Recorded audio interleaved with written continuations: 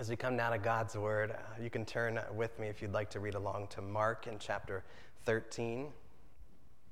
That's Mark's Gospel, chapter 13.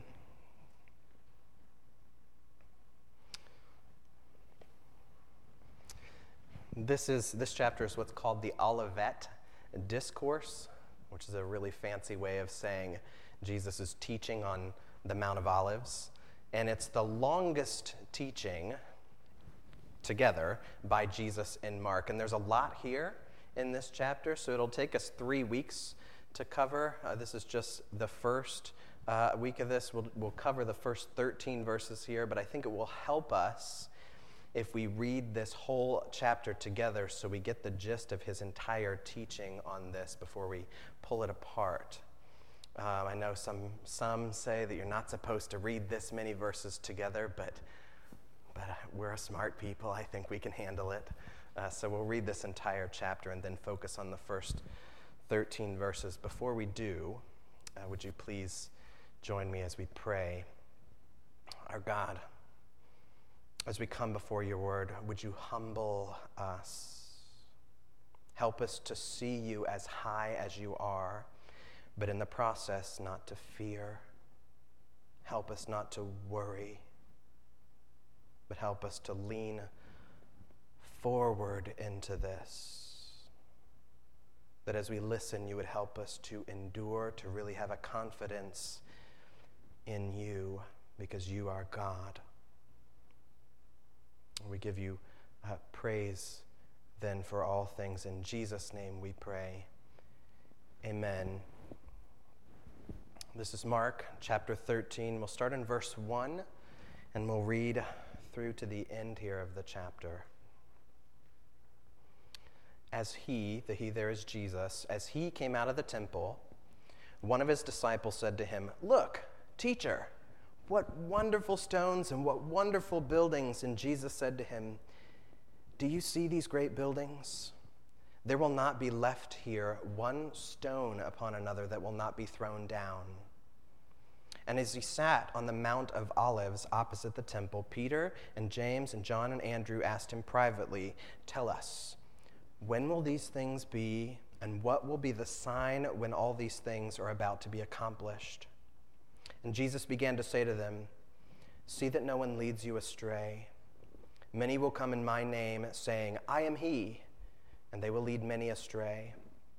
And when you hear of wars and rumors of wars, don't be alarmed.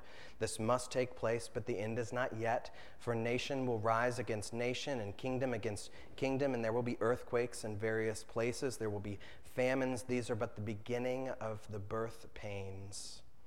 But be on your guard, for they will deliver you over to councils, and you will be beaten in synagogues. And you will stand before governors and kings for my sake to bear witness before them, and the gospel must first be proclaimed to all nations. And when they bring you to trial and deliver you over, don't be anxious beforehand what you are to say, but say what is given you at that hour, for it is not you who speak, but the Holy Spirit. And brother will deliver brother over to death, and the father his child, and children will rise against parents and have them put to death, and you will be hated by all for my name's sake. But the one who endures to the end will be saved." We'll continue on here. "But when you see the abomination of desolation standing where he ought not to be," let the reader understand, "then let those who are in Judea flee to the mountains. Let the one who is on the housetop not go down, nor enter his house, nor take anything out. And let the one who's in the field not turn back to take his cloak. And alas, for women who are pregnant, and for those who are nursing infants in those days. Pray that it might not happen in winter, for in those days there will be such tribulation as has not been from the beginning of the creation that God created until now, and never will be. And if the Lord had not cut short the days, no human being would be saved. But for the sake of the elect whom he chose, he shortened the days. And then if anyone says to you, 'Look, here's the Christ,' or 'Look, there he is,' don't believe it. For false Christs and false prophets will arise and perform signs and wonders to lead you astray, if possible, the elect. But be on guard. I have told you all things beforehand. But in those days, after the tribulation, the sun will be darkened, and the moon will not give its light, and the stars will be falling from heaven, and the powers in the heavens will be shaken, and they will see the Son of Man coming in clouds with great power and glory. And then he will send out the angels and gather his elect from the four winds, from the ends of the earth to the ends of heaven. And from the fig tree learn its lesson. As soon as its branch becomes tender and puts out its leaves, you know that summer is near. So also, when you see these things taking place, you know that he is near at the very gates. Truly, I say to you, this generation will not pass away until all these things take place. Heaven and earth will pass away, but my words will not pass away. But concerning that day or that hour, no one knows, not even the angels in heaven or the Son, but only the Father. Be on guard. Keep awake, for you don't know when the time will come. It's like a man going on a journey, and when he leaves home, he puts his servants in charge, each with his work, and he commands the doorkeeper to stay awake. Therefore, stay awake, for you don't know when the master of the house will come, in the evening or at midnight or when the rooster crows or in the morning, lest he comes suddenly and finds you asleep. And what I say to you, I say to all, stay awake. This is God's word. Now again, I wanted us to hear all of this together, but we'll focus on the first 13 verses here. Let's give us some context here. Jesus' public ministry at this time has ended. He said the final words before he dies that he says publicly.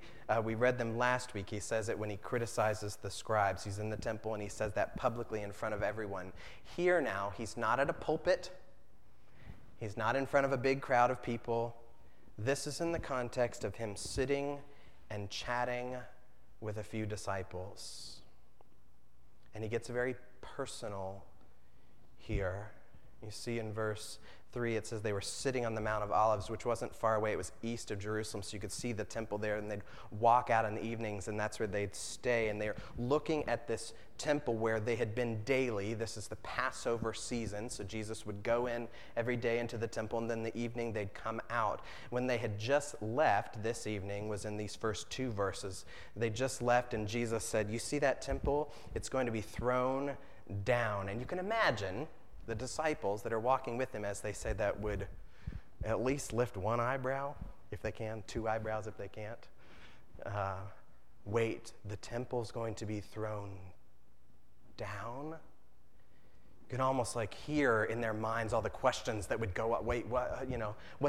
How is that going to go? What does he really mean that? And so when they get now to the place where they're staying, he's sitting with Peter and James and John and Andrew, and they ask two questions about these things, which is a reference to the temple being thrown down. You can see it in verse 4. Here's the two questions.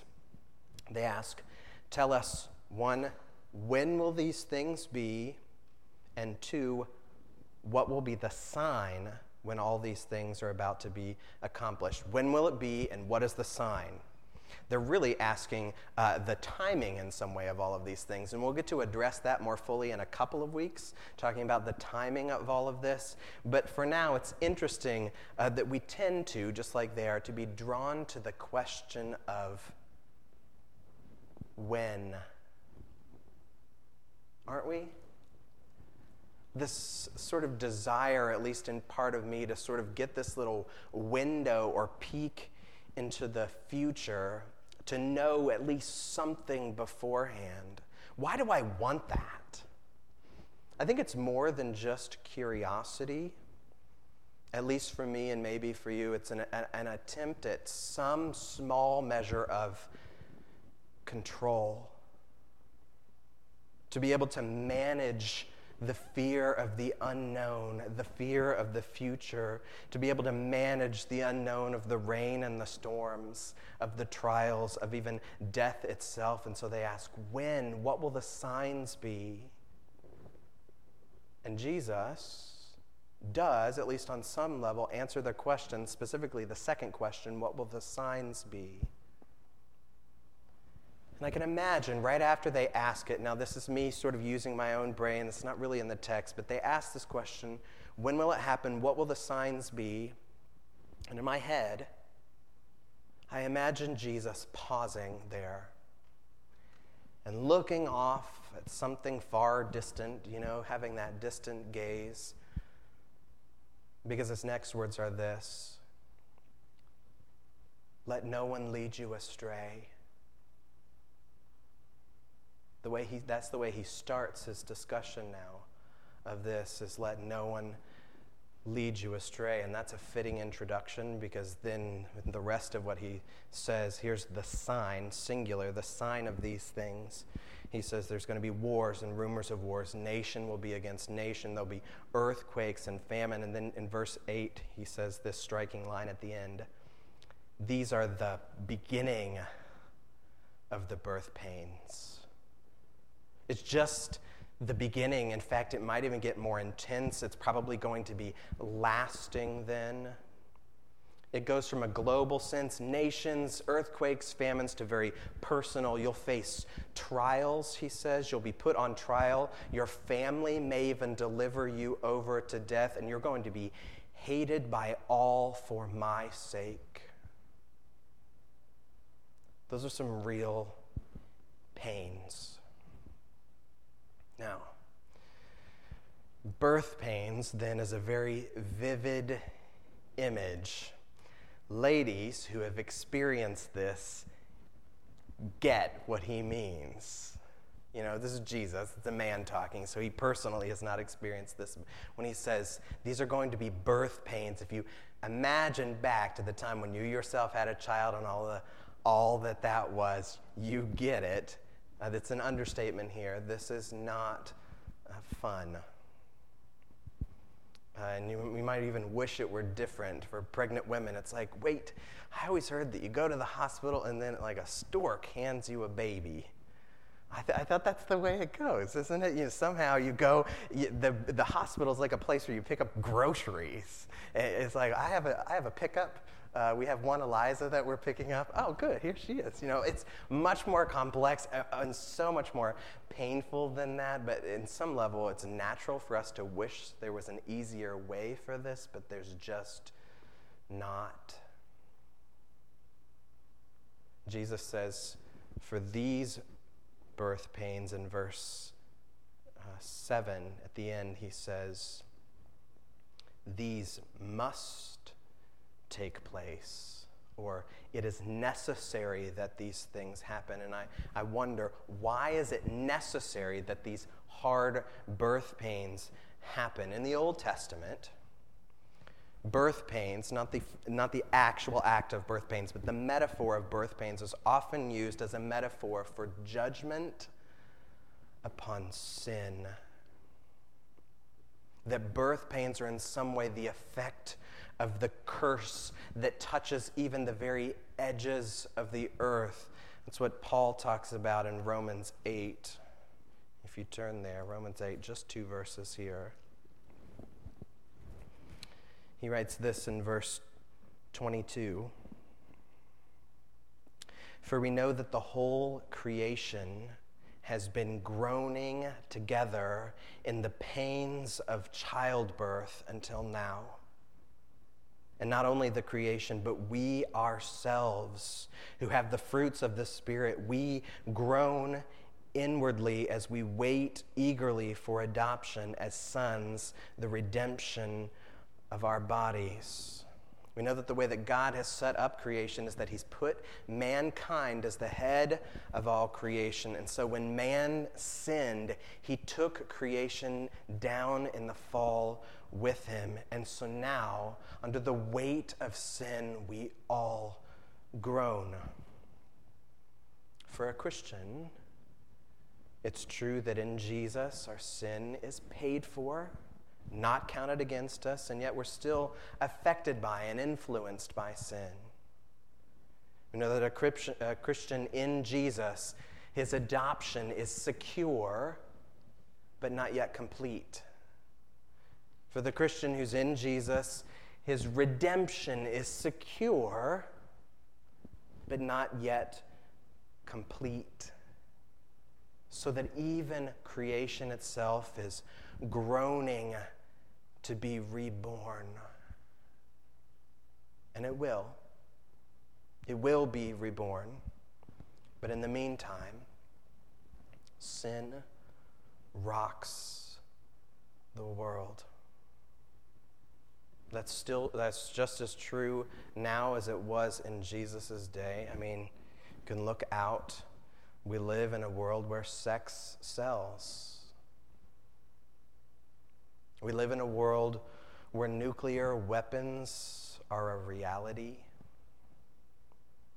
We live in a world where we live by the light of electronic devices. Do you feel the birth pains?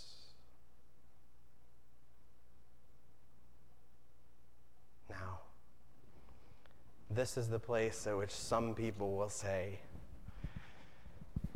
Jesus is coming tomorrow. He's coming tomorrow. Some even get really gutsy and even set up a date at which Jesus is going to come, and then that date comes and goes, and then we go, well, somehow you must have missed something there. And we'll talk about how this may relate to the second coming of Christ in a couple of weeks. But for now, we have to focus on the fact that Jesus, when he's answering this question, is specifically talking to these 4 disciples about their question of the temple. When will these things in the temple be thrown down? And all that Jesus has said here was true. It happened in the disciples' lifetime. We know, historically, not just the Bible, history tells us that the temple fell in 70 AD, and that many fled to the mountains in that process. We know that there were Jewish-Roman wars that started in 66 AD. We know that a big earthquake shattered Pompeii in 62 AD, and trials and strife that he's talking about just sounds like, that's all of Acts. If you read Acts, you're like, yes, that's exactly what he meant. And even the brother delivering brother over to death, that happened to Jesus. That's going to happen to him in 2 days when Judas comes up and kisses him. Even heavy things happened to the 4 disciples here. John was put in prison. James was beheaded. Andrew, tradition tells us, was crucified on an X-shaped cross, and Peter was crucified upside down. And if I were there, listening to Jesus say these heavy things, a part of me would just want to put my fingers over my ears. I don't really want to hear this. It's very scary. It's very unnerving, and we know that Jesus is not trying to scare us here. In verse 7, he says, don't be alarmed. In verse 11, he says, don't be anxious beforehand. The Holy Spirit will be with you even when you're on trial for your life. So if Jesus isn't trying to scare us, why does he tell us this? And I think the answer to that is at the end of the text we're in today, in verse 13. He says, but the one who endures to the end will be saved. Jesus wants us here to endure. Now, you've heard the phrase, winners never quit. That's not true, by the way. It doesn't come from the Bible. I've never heard a smoker say, winners never quit. Not to pick on smokers, but a lot of smokers are trying to quit. They're like, it's hard work to quit. So there are some things that we should want to quit. Quitting is good sometimes. In fact, that's what we want our relationship to sin to be. That it would be things that we quit, that we repent of or leave behind with the help of Jesus, that we turn away from it. We should quit if something is not good or not worth it. But if it is good, if it is worth it, don't quit. Hang on. Endure. because it's worth it. So then the question for us becomes, is all of this hardship worth it? I used to be a cross-country runner. I was not good, by the way. Not the right shape or size, or, it hurts a lot. You get things called side stitches where it just feels like your liver's too big for your body and it's trying to escape through your stomach somehow, and I was not good at it. I discourage easily, and I know some people love running. I'm not one of those people. And one of the hardest parts, I think, about cross-country running was we would go to the school we're at, and we'd walk the course. It was 3.1 miles, just so we kind of know where we're going. And almost every time, not every time, but almost every time, the course ends just feet from where it started from. It goes this whole huge loop, and then the finish line is over there. And that, I'll tell you, is just awful. I mean, every time when you hear that the guy raises the gun to start it, and you bend down, and I look over, and when he shoots the gun, I think I could just run right over there, and it'd be fine. Maybe no one will know. In that, a part of me goes, is this even worth it? Exercise for me now is still a struggle. I don't like exercising. It is not fun to me. It's a struggle for me to care well for my body. But you know how I ever do any exercise at all? It's because I want to be healthy for Laura. I want to be healthy for my daughter. I want to be healthy for the ones I love. They are worth it. It's not the exercise itself. It's not the 3.1 mile loop. There is something bigger that I'm looking to that helps me to endure. Same thing happens with birth pains. How do you endure birth pains? Ice chips help.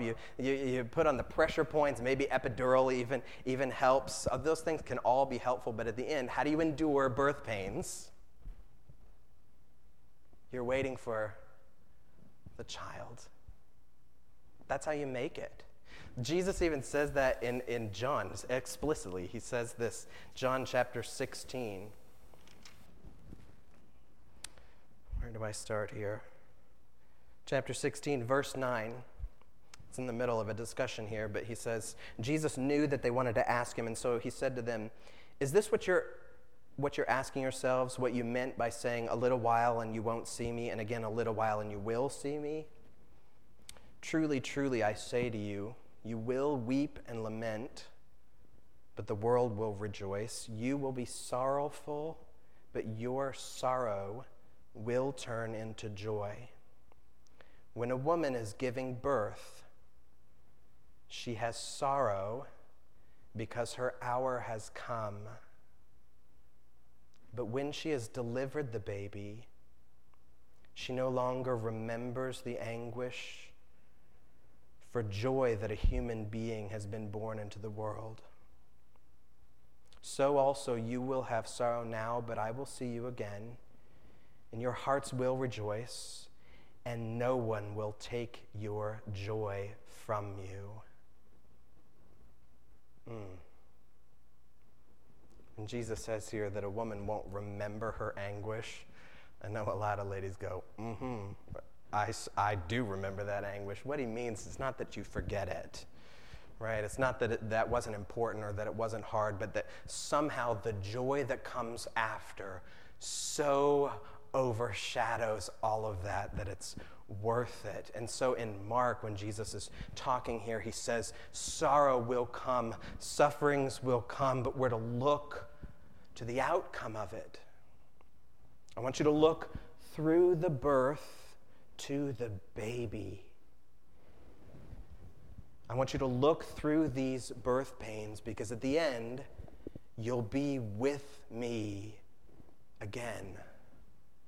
Look through the contractions to the child. Look through all the wars, the rumbles of earthquakes, the trials, the persecutions, the wars, even death itself to me. And once you have me, no one will take your joy. So, in these birth pains, push.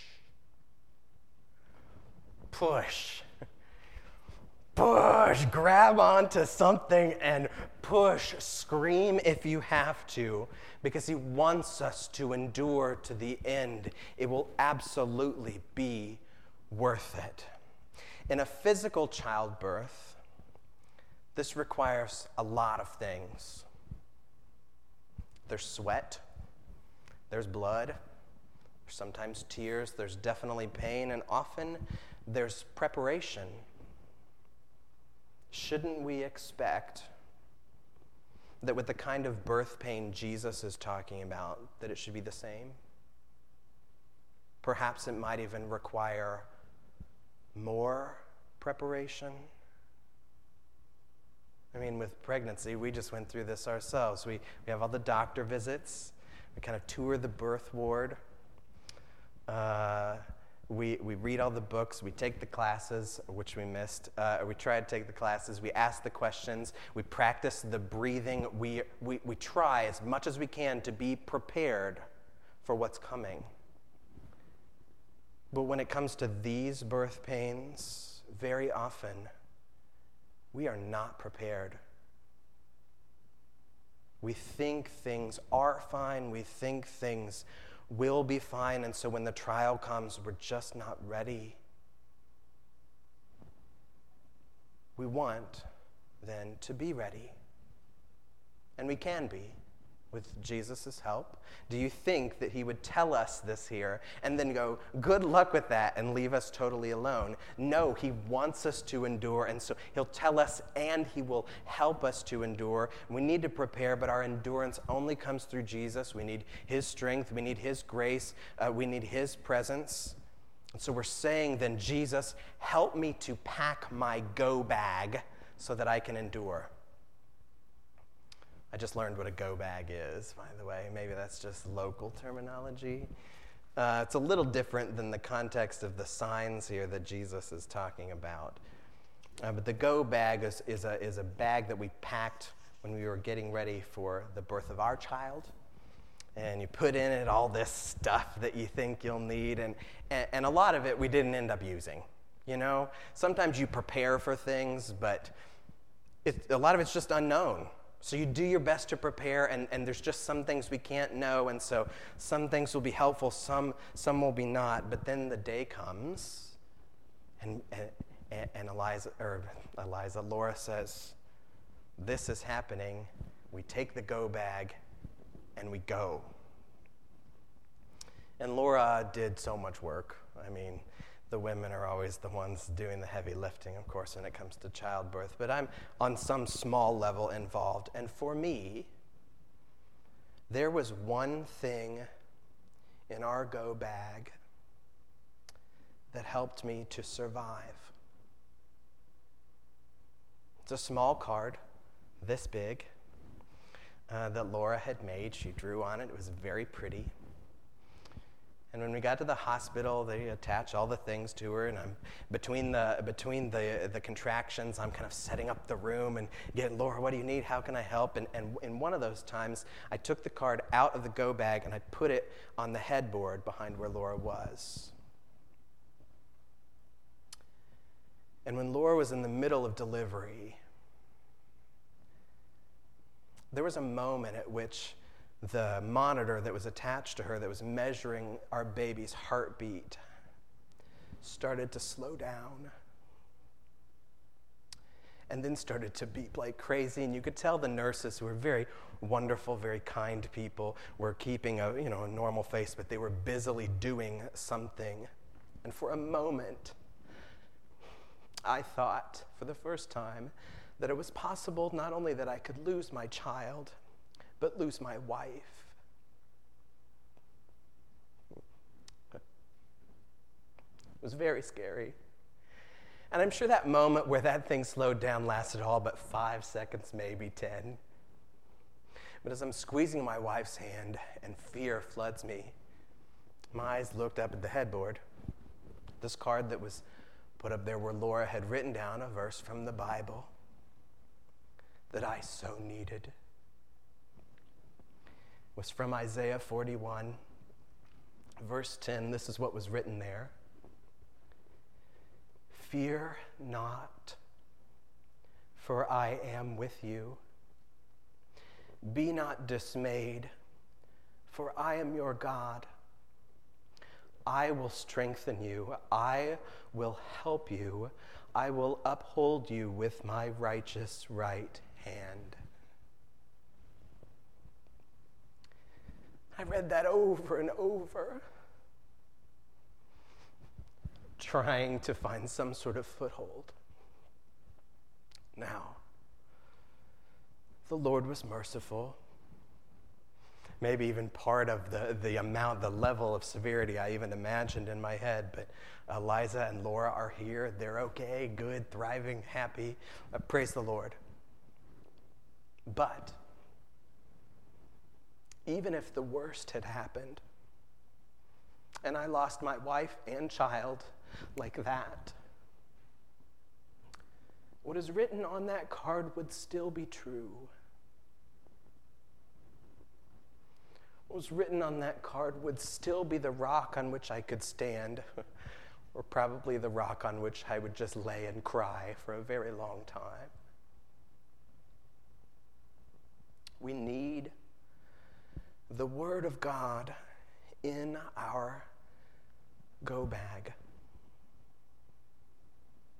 Sometimes even physical cards.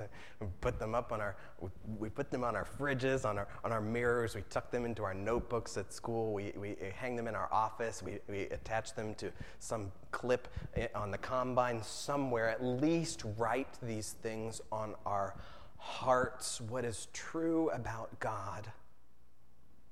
Because this is life for us when those birth pains come and the worst happens. Jesus says in this chapter that heaven and earth, all of it will pass away, but my words, they won't. They won't pass away. They will endure. And so Jesus then prepares us to endure. He says trouble will come. You can see the baby bump of it.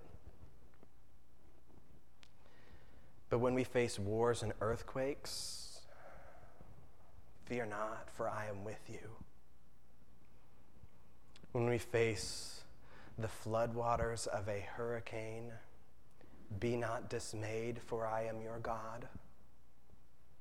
When brother turns against brother, he says, I will strengthen you. I will help you. And even when we're to the point where we're looking death itself in the eye, he says, my righteous right hand will uphold you. Our God is everlasting, and he is our endurance. Would you pray with me?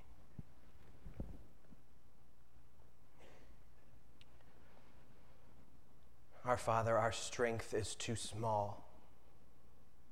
Would you strengthen us? Our Father, our faith is too small. Would you give us faith?